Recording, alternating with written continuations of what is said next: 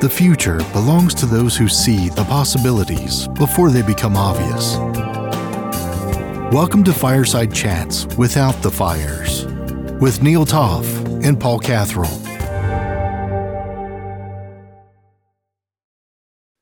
Season 2, Episode 2, Fireside Chats Without the Fires, Friday, January 15th, and it would not be a Fireside Chat Friday without co-host, co-creator Paul Catherall doing one thing and one thing. Paul, what is it that you do on a Friday? You are? Neil, I am buzzing. Great to hear that. It wouldn't be a Friday without Paul buzzing.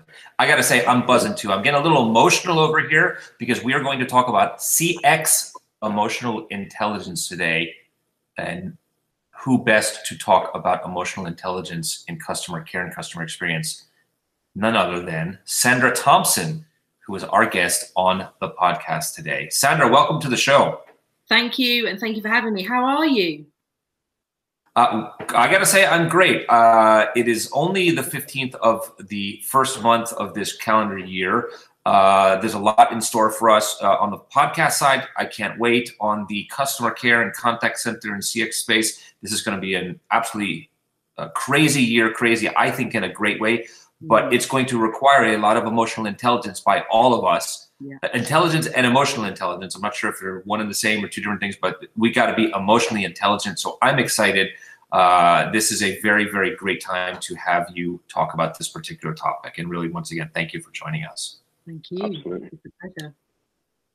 Let's get into the show here. So we have Sandra Thompson all the way for me selfishly on the other side of the pond, although I would recognize she might say that I'm on the other side of her pond, and that's fair. Sandra, are you in London? Where in the United Kingdom are you? I'm just outside London, so about 20 minutes west in a place called Reading. In a place called Reading. Wonderful. So if you happen to be in the United Kingdom, you should be aware that we have a thought leader and a person who has just been hopefully I'm going to use the correct terms here. You are a nominee for a prestigious award. Could you tell us, Sandra, about this prestigious award before we get into your whole bio and everything? Because this is a really timely, exciting thing today, Friday, January 15th. Customer Experience Magazine do this annual thing where they recognize CX stars. And I've been nominated. And it was one of those where I had the email come through and I was like, well, that's obviously junk. And I was about to delete it. And then I realized, no, it was true. I was being nominated. So emotionally, what a roller coaster that was. One from thinking, raw, poppycock, next to, holy cow, I've arrived. What I wish that the audience could see your face right now, because I can honestly see you are feeling great about this. You're projecting happiness. You got a great emotional intelligence right now because you have some joy and some things to be proud of. Yeah. I think it's great. It's great to see you get good energy and a nice beam about you today. You look really healthy and happy and proud. It's great. Thank you. So in addition to your recent award, if you're not following Sandra on LinkedIn, please do so. Sandra is the co-founder of Rise Emotional Intelligence. She's also the director of Exceed All Expectations. If you wouldn't mind, Sandra, tell us both about Rise and about Exceed All Expectations. Sure. So Rise is all about remote working and emotional intelligence. Now, we've been doing this emergency of working from home, but there are established organizations where they have never met each other or they meet each other twice a year, because they are designed to be a global organization and they pick the best talent by having people work remotely. So our primary focus is to help them become more emotionally intelligent. And as you can imagine, through remote work, not relying on technology to be able to emotionally connect with people, it can be quite tricky for some companies. But interestingly, some remote organizations are exceptionally good at it. So it's about taking that best practice and sharing it with those that are new to that particular environment and working with hybrid. So we're going to see, I think, this year particularly, a lot of organizations where some of their staff will partly work from home, partly return to the office. How will you ensure that the emotional intelligence builds great connections, which helps with the corporate culture of organizations. So a bit with established remote working and a bit with those companies who are going to start doing it more formally. The Exceed All Expectations is very much about customer experience, and it's very much about helping organizations do better by their customers, but also by their employees. I mean, we know that employees, when they're happy, they do a better job, they feel more engaged, they go the extra mile. But we also know that brands don't always, sometimes they do, sometimes they don't, emotionally connect with their customers. So that's where I've got to more recently. I've actually been in this profession about 10 years, but in the last 2, I've brought emotional intelligence to customer experience, and I'm hugely excited about that. So brands, large entities, companies are interested in learning about emotional intelligence, and for what purpose exactly? Is teaching their frontline employees to how to utilize emotional intelligence, or how to be more emotionally intelligent in their interactions with customers, or is this a marketing function? It's a human resource function. It's an operations. What exactly is? Where does this manifest itself in the organization? It's a great question. So actually, what you have is the top and tail. You have lots of leaders seeking out how to become more emotionally intelligent, because they recognize that emotionally intelligent organizations are happier, healthier, wealthier organizations. That's one thing. So it's happening in the leadership, but it's also happening on the front line. So definitely in contact centers, you're seeing quite a lot of an interesting point, empathy training. Now, empathy is one of the 12 competencies within emotional intelligence, but you see big investment, not only from a software perspective, but also from the inverted commas soft skills. What you don't see so much of, which is an interesting point, I think, is the bit that's sandwiched in the middle. So you have the leadership training, empathetic leaders and managers, and then you have the front line. But what about the bit in between? What about those team leaders? What about those supervisors who also need to know those skills? And I think that's quite an interesting area that I'm planning to look into an awful lot more this year, to say we've got a gap here. How can you honestly support that front line if you don't understand and practice it yourself? So you mentioned, for those of us that love the numbers and love to takeaways and to digest something easy, you mentioned 12 competencies. There are 12 competencies to emotional intelligence? Yes, there are. Could you walk us through them? What are they? Yeah. So you start off with self-awareness. That's the first. It's a big area, and it's the one that takes the longest to grasp, but it's the foundation of all of them. The next thing you have is around empathy. You have social, that's under the social intelligence side. You've got organizational awareness, and this is very much about, testing the temperature of the room, knowing who the decision makers are, knowing that while you might have a hierarchical structure and you've got names in the frame, they're not really the people who influence. So you've got self-awareness, you have empathy, organizational awareness, you've got influence, relationship management, team playing, you've got conflict management. You're testing me now. We've got a bit around team, so how you play out in your team. And you've also got emotional balance. And this is one of the things that I think you transition from cognitively understanding what this thing is through to proving that you now can practice emotional intelligence. So that's the choice between reacting and responding. So what I'll do is I'll send you a link. Perhaps we can share it with the audience that are listening, which will send you through to a Harvard Business Review article, which will more eloquently describe what those 12 are. But the idea is that your learning never stops, because the people you work with, the environment you're in, all of these external factors that go on change all the time.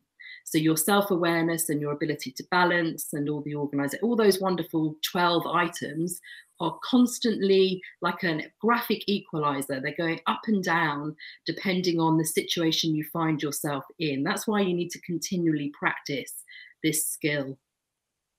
So in a company's interactions with its customers, why the heck does this matter? I'm going to bet the importance of empathy, although we're going to debate empathy a little bit later on towards the end when we talk about a CX myth, and I can't wait to get to that one.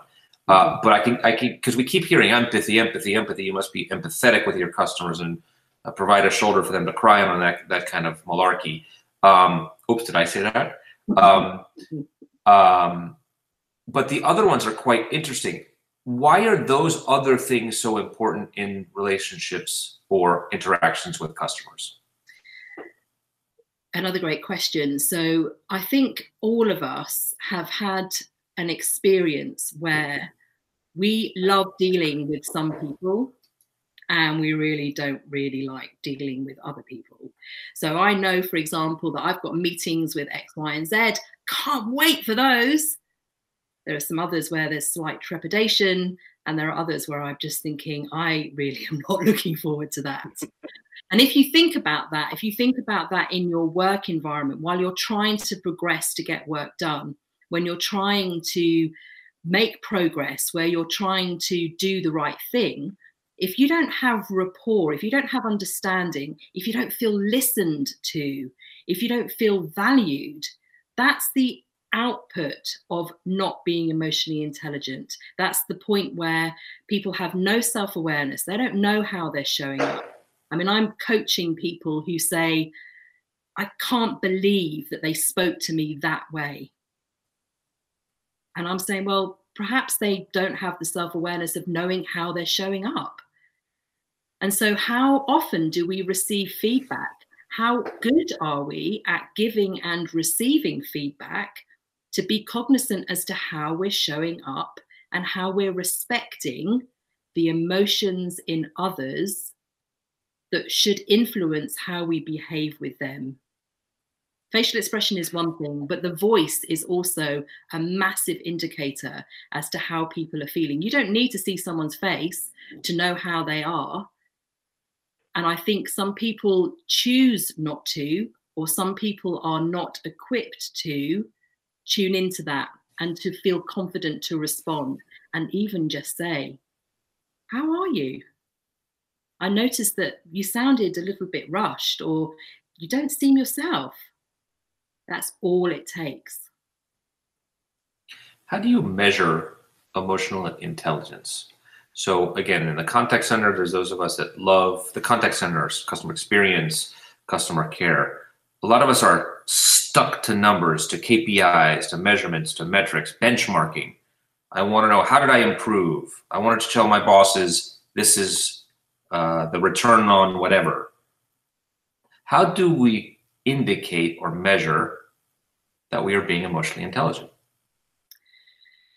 So if we think about the contact center as one specific example, and I'd like to draw your attention to 3 different ways of looking at it.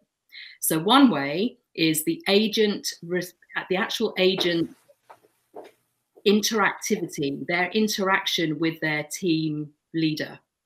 How does that go? How much do they feel able to really say what they think? How valued do they really feel? So when they're having a one-to-one, if they're having a one-to-one, do they honestly feel psychologically safe in that conversation? Do they feel that they are being heard and that this person can hold them and support them without telling them what to do and coach them to a better performance? That's one scenario. So that's the agent and the team leader. The other one is peer-to-peer. And that's really about whether you're getting on with people, whether you can influence them, whether you can persuade them, and equally that mutual respect. Are there individuals who just rub you up the wrong way? And when they do, the emotion you're sensing in yourself, what is that about? Are you willing to investigate what that is? Because in fact, it's probably not the person that you're dealing with. It's something in you that they are triggering. So you okay with investigating that and just kind of exploring it with that person? And then the final of the 3 is that interaction with the customer. Now, there are all sorts of software out there now that will guide and instruct an agent on slowing down, on using this language, on using that language. And what the what this software is basically saying is you can improve your ability to be empathetic by taking these steps.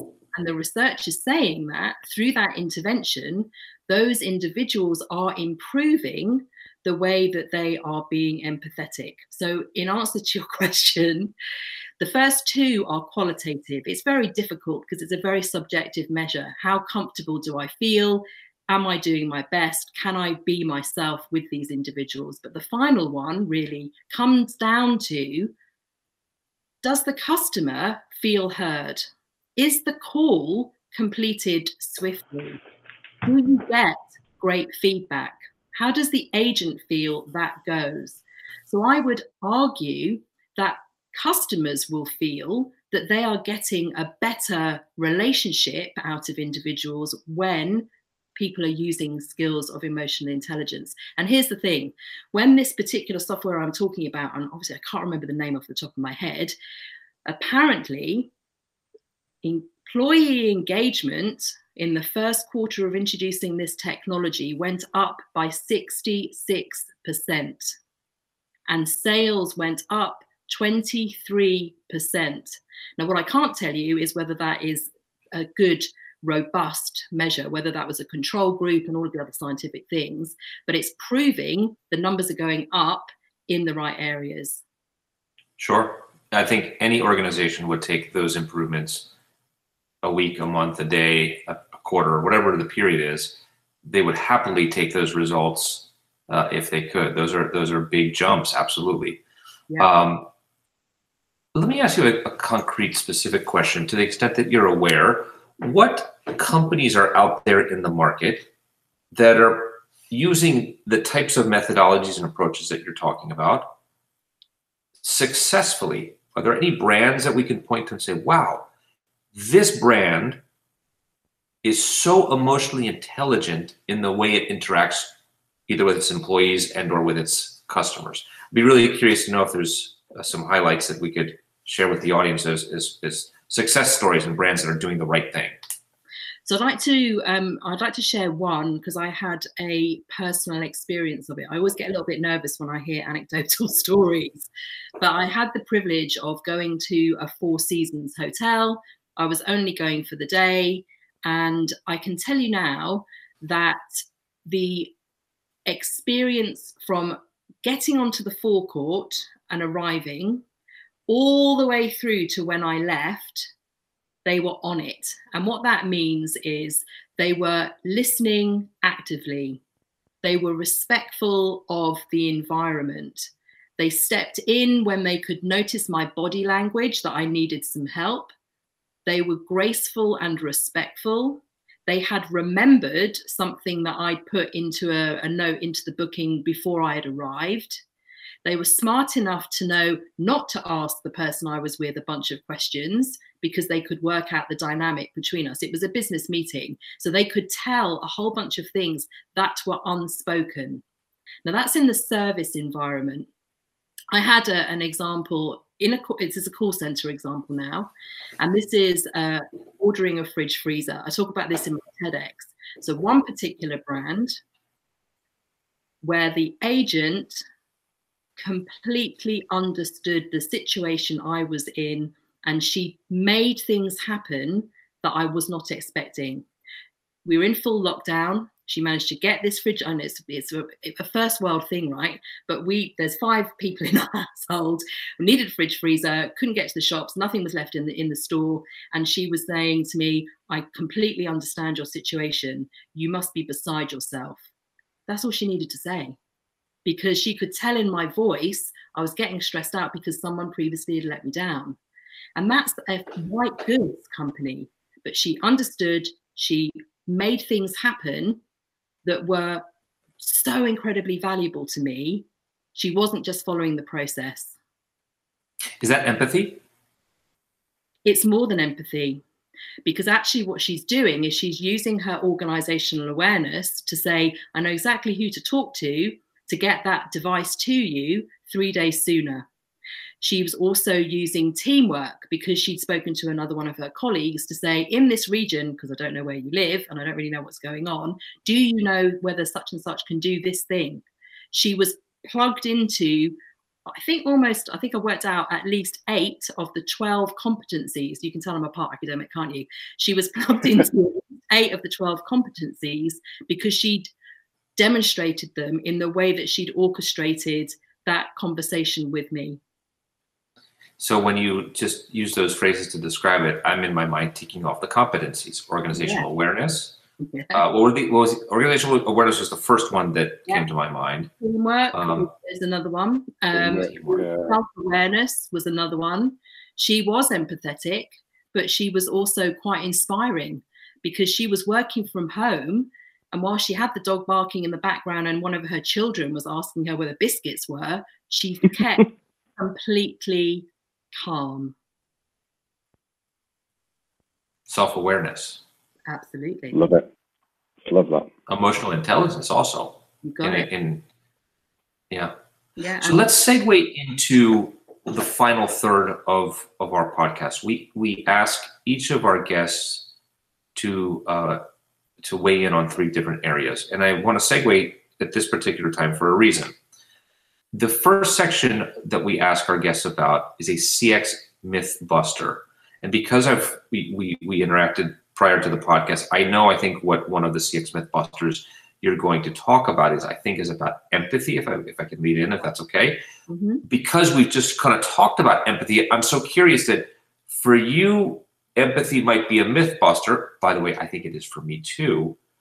But I'm really curious to hear your opinion on this, because this goes against the grain of what a lot of thought leaders are saying in our industry. That's my plan. So,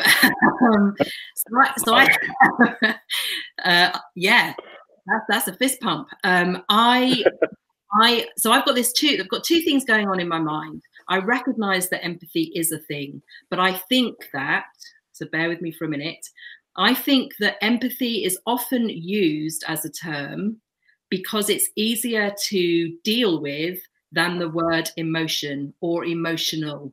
So we hear about empathetic leaders, we think about empathy. I've just told you about an empathy type system that agents are using, because to talk about emotion and emotional is just too scary. So that's one thing. So that's the kind of myth buster on, actually, you guys, you're talking about emotions, don't fool yourself. But the thing I want to bring up is that empathy is something that frontline staff should do during customer interactions. Now, empathy is about recognizing something in another person. But if we listen to the neuroscientists say, you cannot possibly empathize with me because you have no idea what I'm truly feeling and thinking and feeling. Because emotions are created from the way I've been brought up, from the experiences I've had throughout my life, and the context of that moment.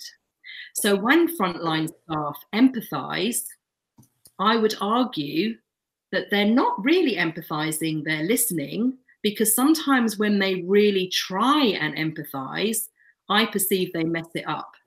Because when people say to me, oh yeah, I understand what you're feeling. I went through that.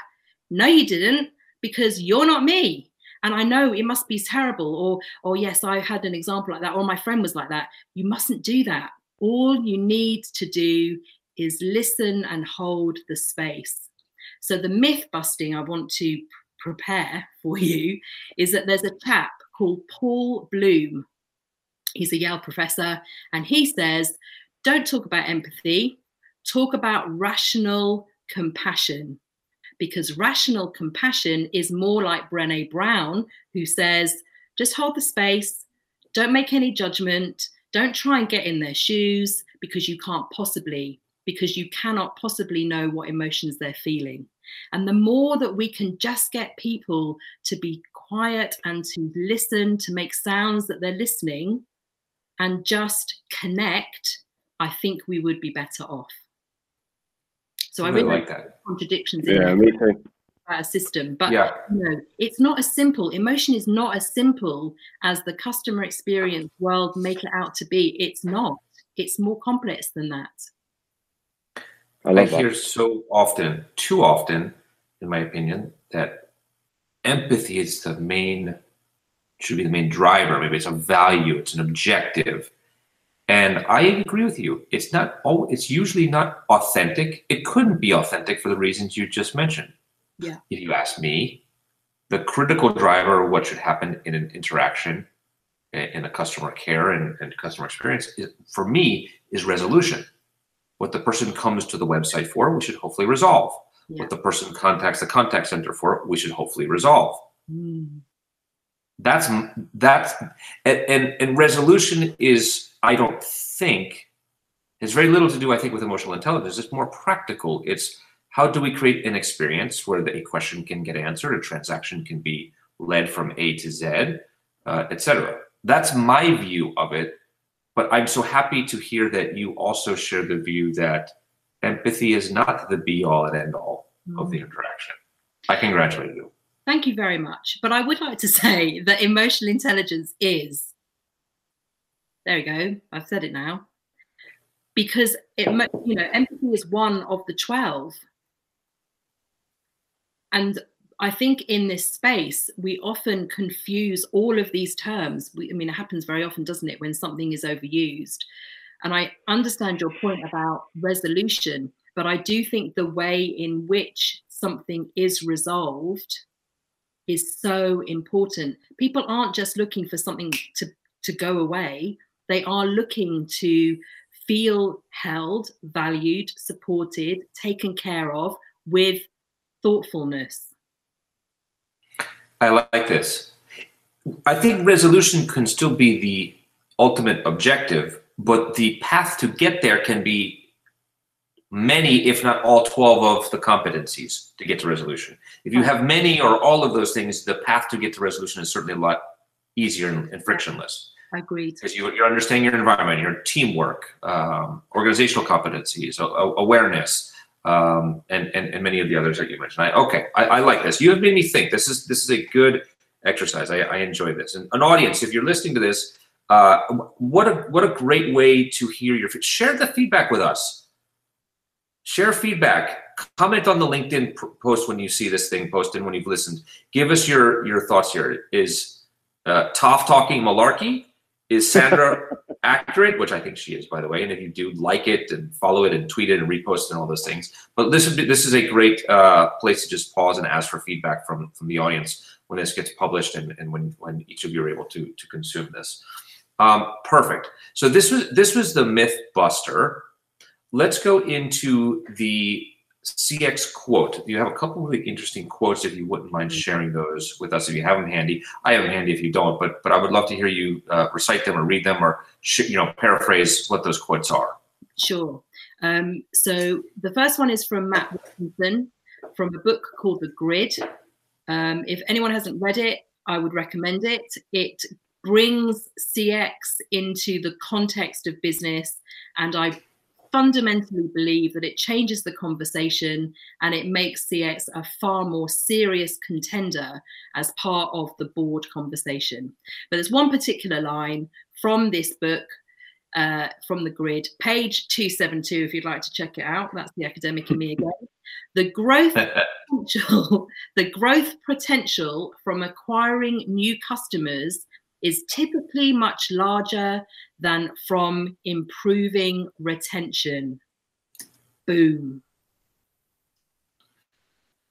That's a pretty powerful quote. By the way, just one thing, Matt has been on the podcast. I'm forgetting off the top of my head, Paul, maybe you remember, but we had Matt Watkinson on during season 1, and he was a wonderful guest. We did talk about The Grid, and we're going to have him back on at some point, hopefully. His commentary and thought process is really interesting. It goes against the grain as well with some of the common thoughts and trends that are out there.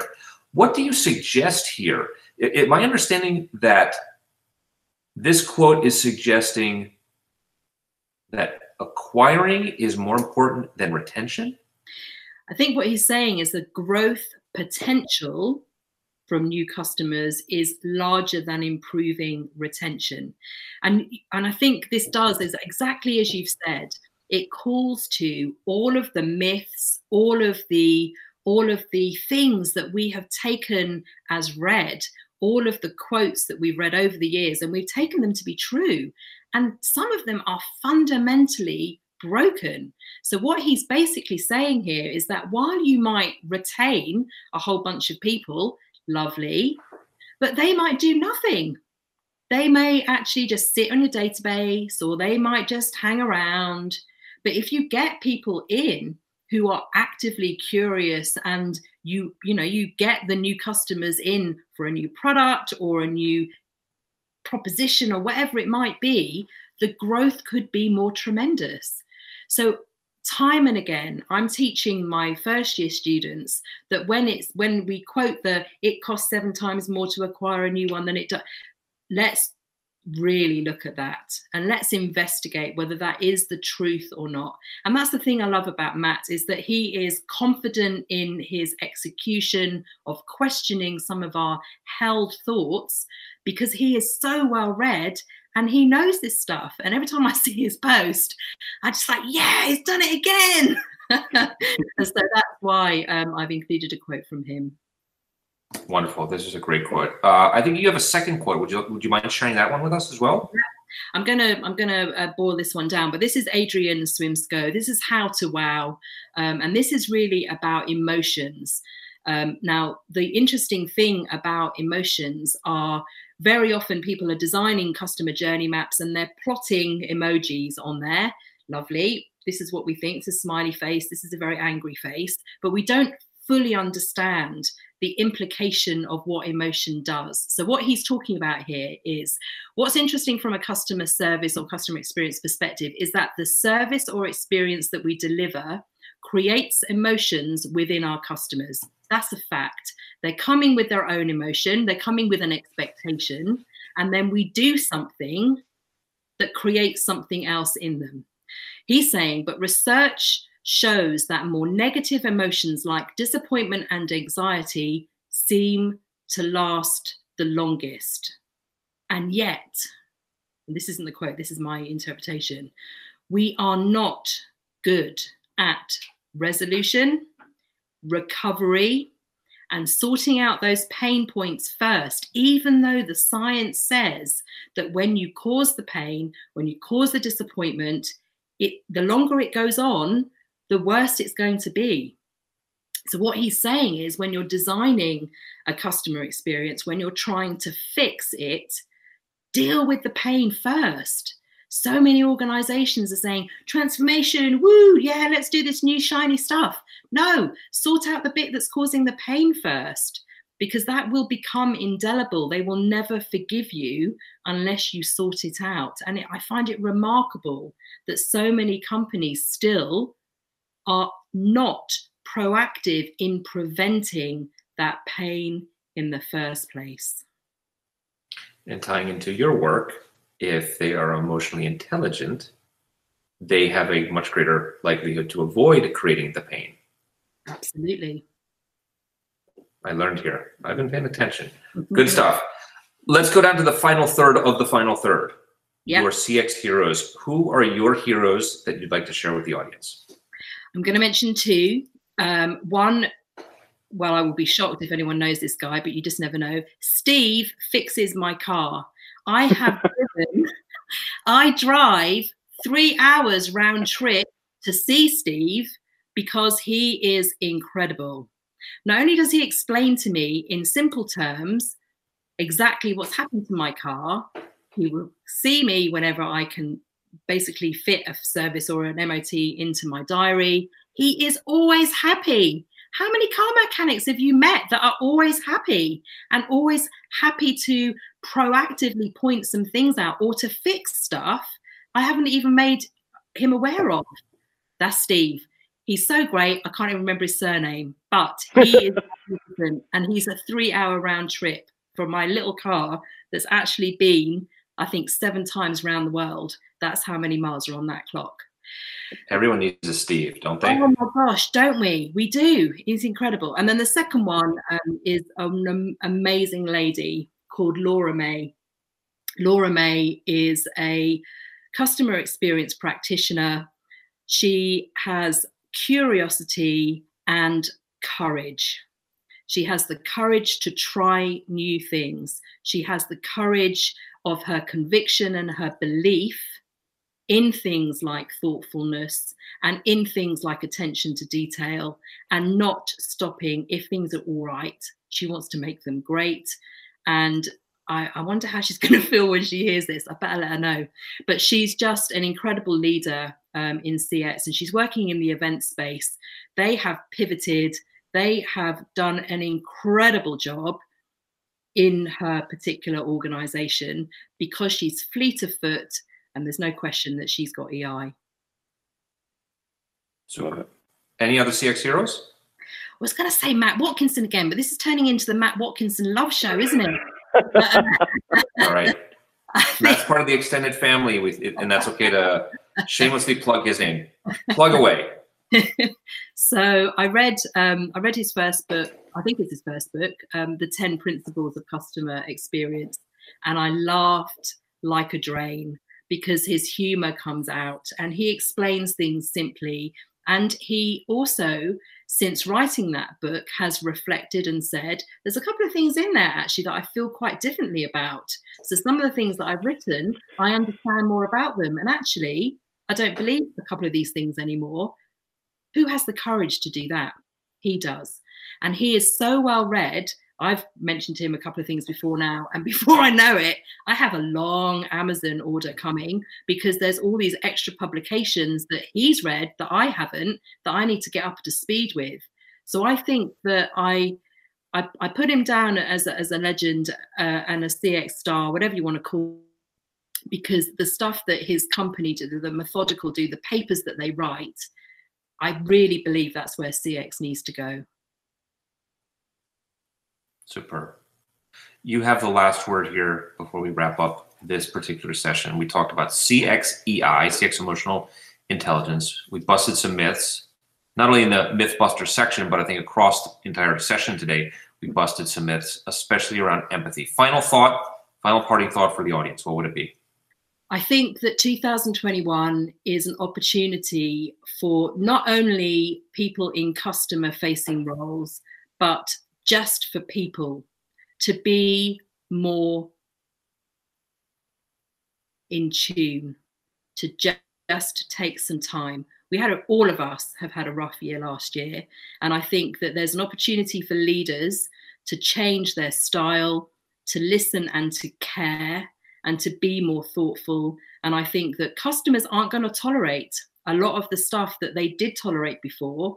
And it's time for some organizations to switch up because they're going to be out of business. I really believe that. I believe that some of the slack stuff, some of the things where they make mistakes or they don't apologize or they're not being considerate or respectful of customers, they're going to be weeded out.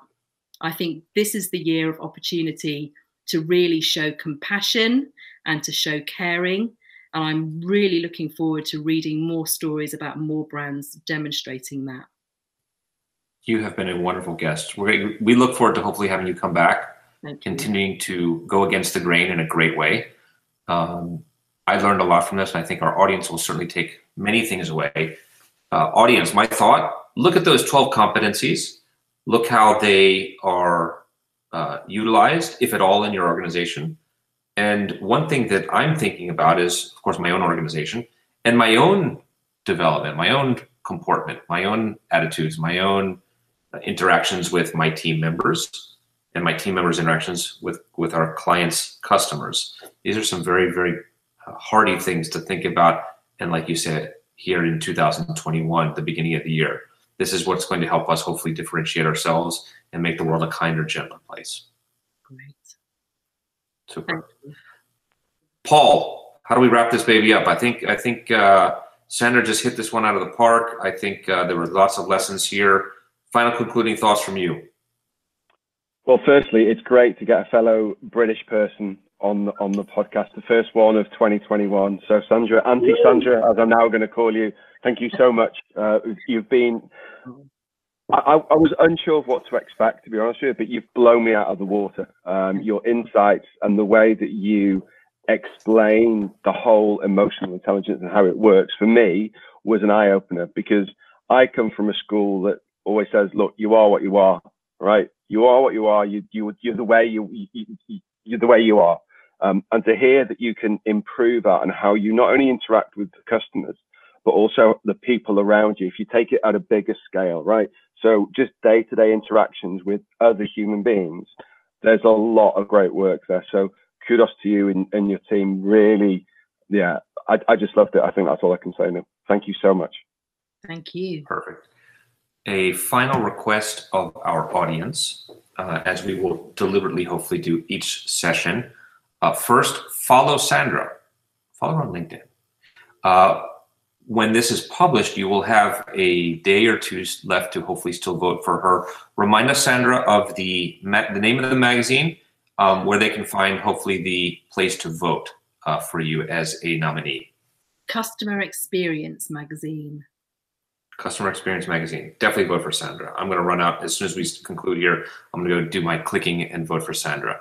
And audience, one thing that we ask of you additionally as we close is to please rate us. Please write a review for us on Apple Podcast and on iTunes.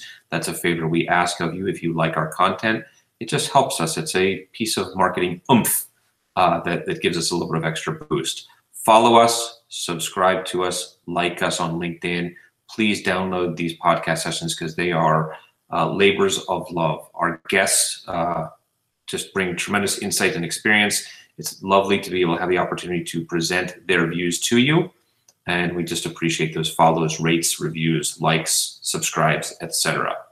This is Fireside Chats Without the Fires, concluding Friday, July 15th with Sandra Thompson. This has been a sensational session. Sandra, once again, thank you. And audience, thank you for tuning in. See you next week.